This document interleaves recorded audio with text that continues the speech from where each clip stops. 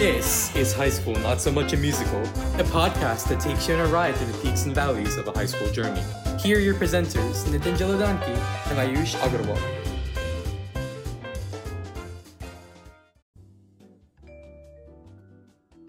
Hello, everybody, and welcome back to another episode of High School Not So Much Musical.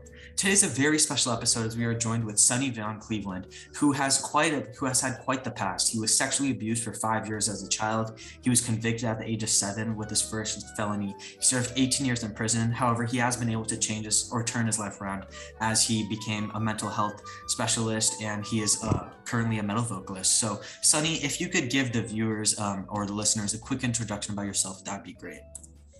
Sure. My name is Sonny Van Cleveland. Everything he said was true. I was a sexual victim by 4 men from the age of 5 until I was 10. I caught a felony when I was 7 years old, 1988. I went to prison when I was 16 and I served 18 years. At which time I turned life around and found the amazing ability of self-awareness and how to help others realize that as well. Was released about 5.5 years ago. I joined a band. I formed and created a band called Grim Trigger. And because music is a passion of mine, I was the lead vocalist for that. We were signed to Ferocious Records, did some touring and had some fun there. And then got into the corporate world, where I was a staffing specialist at a large staffing company in Cleveland, Ohio. And then COVID hit and I started a YouTube channel to some pretty good success, climbed up to about 50,000 subscribers doing music reactions.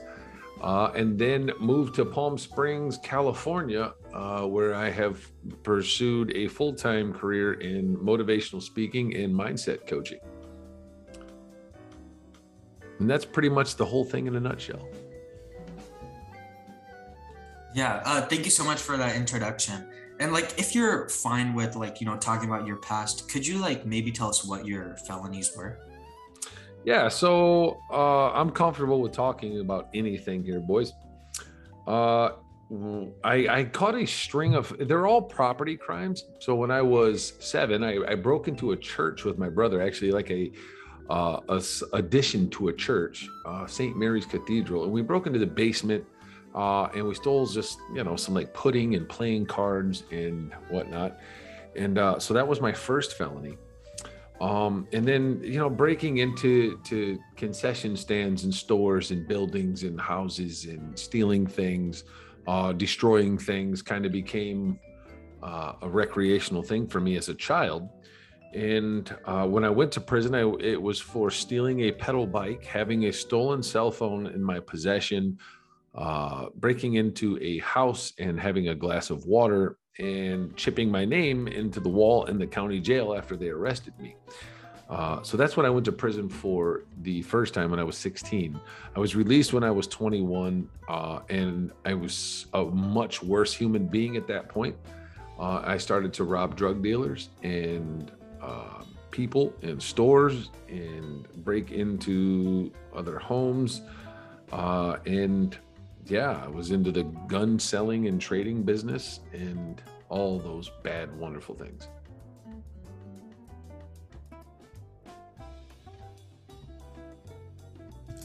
So I just want to quickly touch up on people who have been sexually abused since they were young have had their lives almost entirely changed. So do you think that because you were sexually abused, it had a big impact on your life and why you ended up going to prison? Absolutely. When I was a kid and the stuff started happening to me, it almost became commonplace because it was several men. So I felt like maybe I was somehow attracting that behavior or those types of people. And when I caught the first felony wasn't even acting out or getting into trouble. The first felony was just young boy curiosity with my brother. But what happened was I was arrested by these men, and then going into the court system, the prosecutor's a man, the judge is a man, and these are men that didn't want to hurt me. These are men that were genuinely seemed like they wanted to help me. Even though I was getting in trouble, they're all telling me you need to straighten up, you need to be a good kid, blah, blah, blah. And that to me was attractive because every other male in my life seemed to be a predator. And so these men became attractive to me in the sense of a disciplinarian or a father figure. And I continued to break the law because that's the only way to get their attention. So I had to steal stuff or break into things and get caught in order for the police to come back around and take me back into that environment with these men. So because it is a direct result of being molested and being a victim to these predators, because I wanted the attention of men that didn't want to hurt me. And that was the only outlet that I knew at that time in my young mind, was to get the attention of the police and the judicial system. Yeah, I feel like, that is quite sad how, you would have to get the attention, or you have to get in trouble, with the law and police just to feel good or get attention from people like in a good way. Right. But obviously, going to prison, you really turned your life around. And you mentioned in our planning meeting that at first, you went to the county jail, then you got moved to, I don't know, it was like the state prison. And then after that, you went and you spent about, I don't know, what was it, like 18 months in solitary confinement. And that was like a major turning point of your life. Yeah. So before we get to that, I feel like an interesting question would be could you talk about what a typical day in prison would look like? Could you first start off by talking about a regular day when you were just in a state prison, and then maybe you could talk about what a day in solitary confinement looked like and how it shaped your life? Sure. So there's three phases to that. There was post or pre-segregation, the pre-19-month segregation. There's the 19-month segregation, and then there's the post-19-month segregation. So all three of those days look drastically different. I was into gangs, and I was attracted to the gang lifestyle because of the brotherhood and the camaraderie. So the entire first sentence in 50% of the second sentence was spent in that mentality. So a typical day in that is waking up in the morning, an hour before breakfast, and immediately doing push-ups in the room. That was my daily ritual, was to get up, drop down, immediately do push-ups. And it got the blood flowing, it got you ready for the day. Get your knife and go to chow. So you go to breakfast, but you always want to be armed, because in that environment, it was heavily gang influenced. So a typical day is wake up, do my push-ups, get my knife, go to breakfast. After breakfast, you'd immediately go to the yard and check in with whoever the head of the gang was on the yard. We had to check in every morning. A violation of that would result in a good beating. So you check in every morning, and generally we would have a discussion about yard politics, what's going on, any new people that wrote in, any people that violated any policies within the gang, if there was any discipline that had to be meted out. I was known as a shooter, so I was the guy that carried out the discipline for the gang. And so I would, get a check-in on that. And then it was usually, if there was any business to be handled, it would get handled immediately. We would go take care of it. Or hit a PT session. So we would all work out to stay in shape.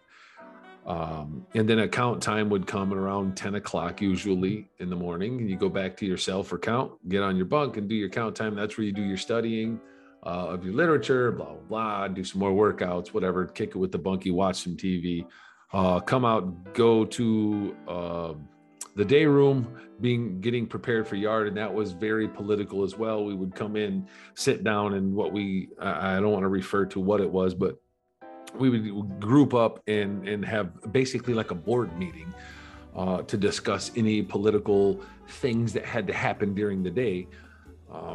Again, anything that happened in the morning, any new developments, because a yard session is always a volatile time when you go to yard, because anything can develop that day. Somebody might have woke up on the wrong side of the bed and picked a fight with somebody else out in the yard, and now it's become this massive issue that we all have to deal with. So you'd go in there and go through that meeting, and then go to lunch, and it's always just so violent and volatile. You walk in an order when you walk to chow.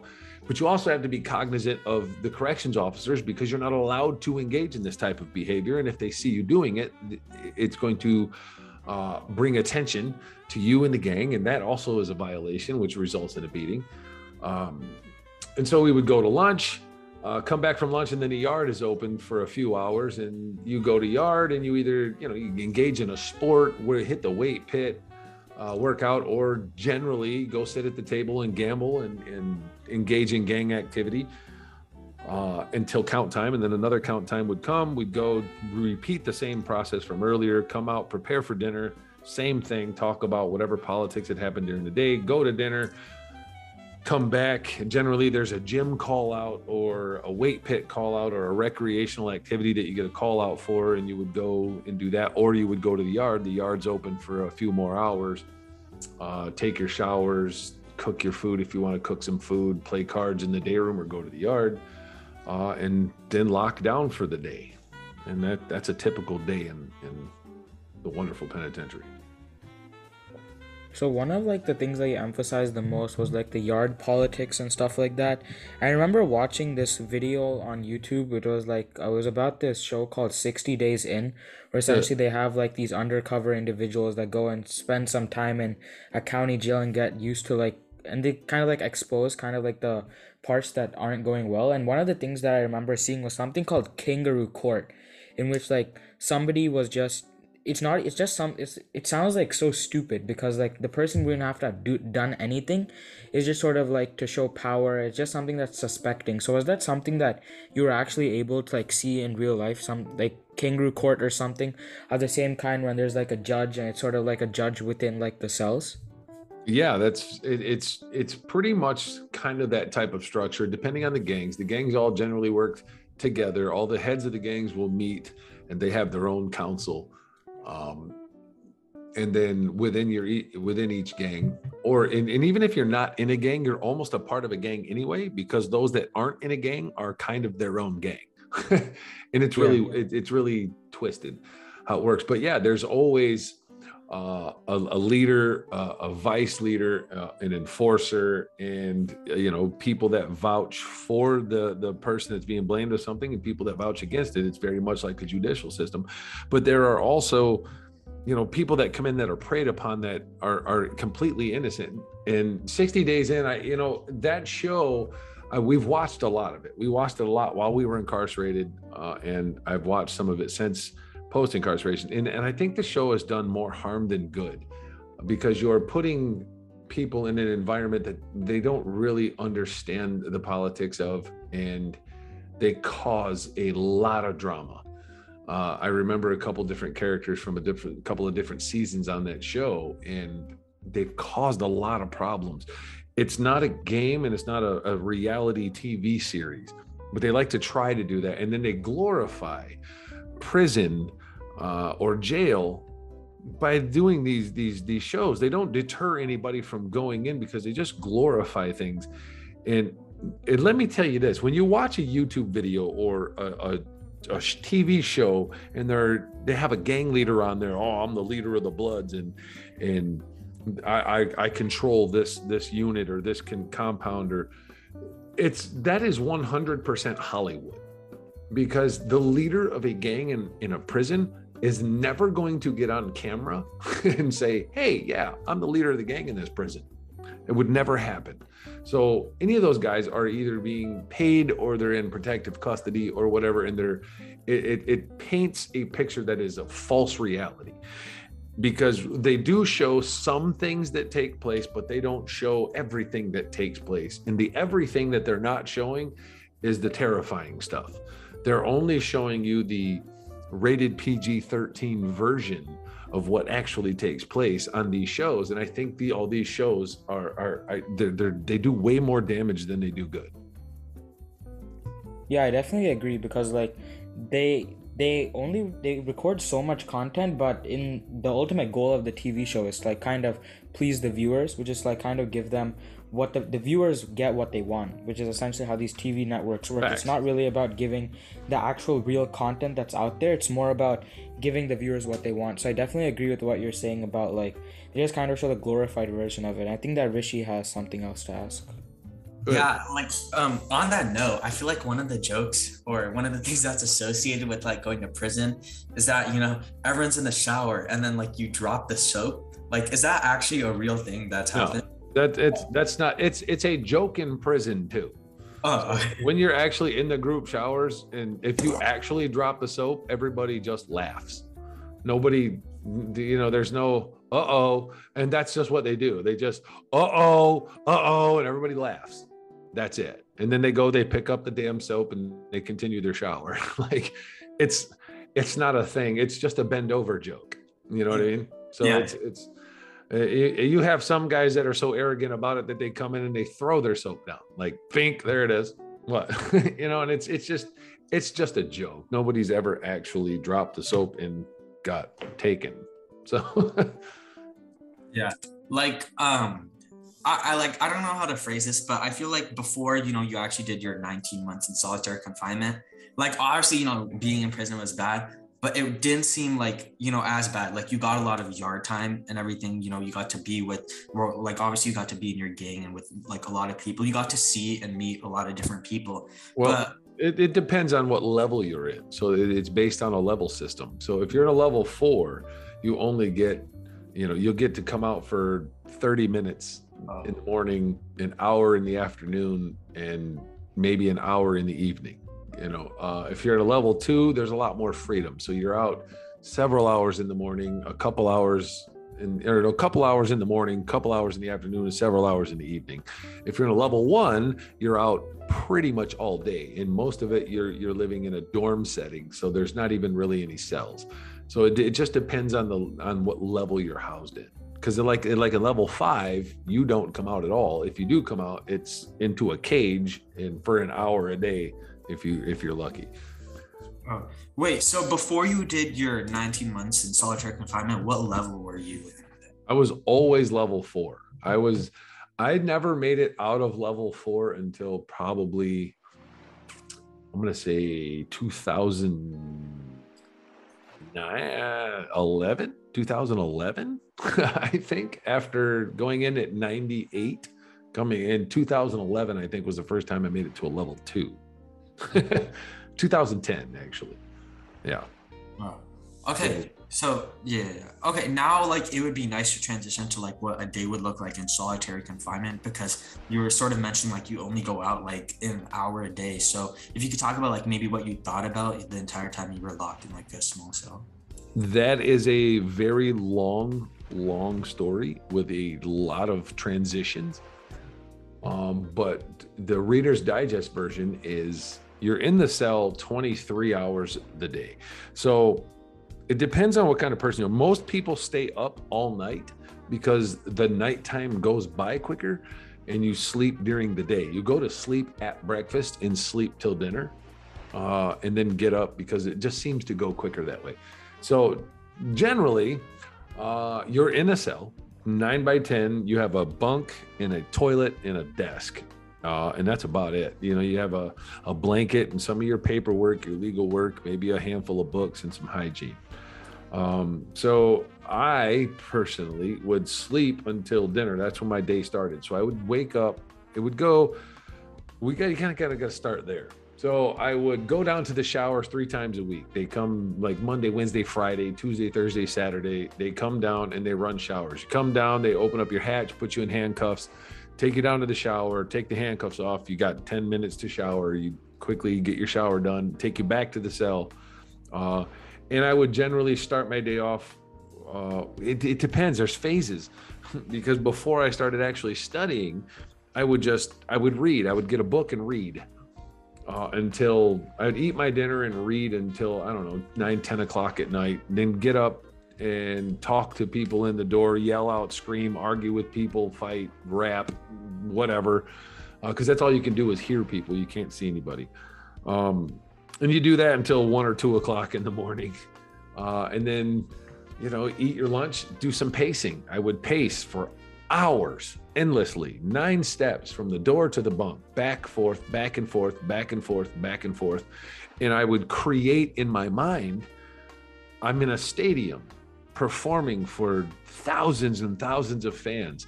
So in my mind, I'm a lead vocalist singing songs to stadiums full of people, and in reality, I'm pacing back and forth in this box singing.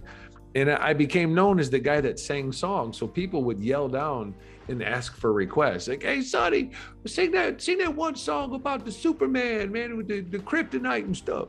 You know, and it's the what's that song? "If I go crazy, then will you still call me Superman?" Right? So I would sing all night long in the hole, because people would be requesting songs, and I love to sing. But in my mind, I'm in a stadium performing for tons of fans, and I would do this until breakfast. And then breakfast comes, I'd eat the breakfast and I'd go to sleep, climb up in the bed and go to sleep. Wake up at lunch, they open the hatch and give you the lunch, get up, grab it, take it all off the tray, store it in whatever little styrofoam tins I could get my hands on, give the lunch tray back, go back to sleep till dinner, get up, rinse and repeat. And that's literally your life, day in and day out. It doesn't change. When they do offer you a yard time, it's generally 4 or 5 o'clock in the morning, and it's freezing out and it's dark and there's nothing to do. They put you in a dog kennel type cage. It's maybe 10 feet by 5 feet, and you just get to walk back and forth. And if you're lucky, it's the one that has a pull-up bar, and you could jump in and do some pull-ups or dips. And that's it. It's a dog kennel. And you go out there and you pace back and forth for an hour and talk shit to the other guys that are out in the cages, and maybe argue, because arguing actually allows you to relieve some aggression. And then you go back to the cell, and that's literally it. So you get to choose what you do with that time. You're in that cell 23 hours a day, and you get to choose what you do with it. You can think, you can meditate. For me, on my 19, I went to the hole a lot. I just did 19 months in one stretch. I've gone to the hole a million times for 30 days or 60 days or 3-4 months at a time. And so it's nothing new, and you develop habits and routines. But on this particular 19-month stretch, there was a Muslim man across the hall named Mallory Bay who would call over to me and try to talk to me all the time. And I was a very hateful dude at that point. And I would just get in the door and cuss him out, like, "Shut up, don't talk to me. I don't know why you're talking to me." And he just never stopped. And at one point, the loneliness started to kick in, and I'm like, "What do you want to talk about?" And he asked me, "Why are you so angry, man? What are you passionate about in your life?" And I couldn't answer the question. I'm like, "I'm not passionate about nothing. I don't have anything I'm passionate about. I represent my gang, and that's it. I hustle, I get money, and I'm all about the gang." And just saying that in that moment made me think about how ignorant I sounded in that moment. When this man is asking me, what am I passionate about in life? And my only response is hustling in my gang. How sad is that? And there was just something profound about that moment when he asked me this. And then he said, "Hey, there's another option. You don't have to be that guy. You can be a better human being. You can be, and there's so much more happiness and freedom in being a good human being. And if you're interested, I'd love to help you out and help you see something different. We're here for a long time. We're not going anywhere." Because initially I was given a 5-year sentence in the hole. It wasn't 19 months, it was 5 years. And I don't know, there's something about that was like, you're right. And over the course of the next week or two, he helped me to heal. He said, feel everything that you're angry at in your life.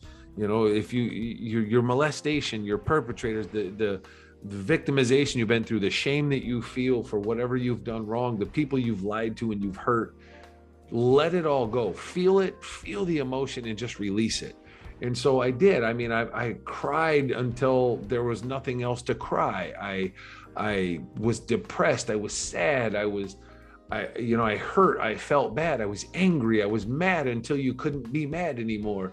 I literally burnt out the emotion of everything. And at the end of that, you're just left blank. You're blank. And he said, this is the point right here that you can rebuild yourself into anything you want to be. Whatever you want to be in this world, you can start building right now. And then he gave me a book. I think it was called The Fred Factor. by Mark Sanborn, and I read the book about this guy who's a postman, and he treats his job like it's life, and he changes the lives of the people that he delivers mail to. And I look at it and I'm like, he's just a humble mail guy who changes the lives of people. And I thought, I was this victim, this victimized child who never did anything wrong to anybody. And I became this monster. And I'm like, I can change the world. And so I did. I started studying everything I could get my hands on. And he said, find people that inspire you. And I found Denzel Washington, and I found The Rock, and these men inspired me. And he said, do what you can to emulate that.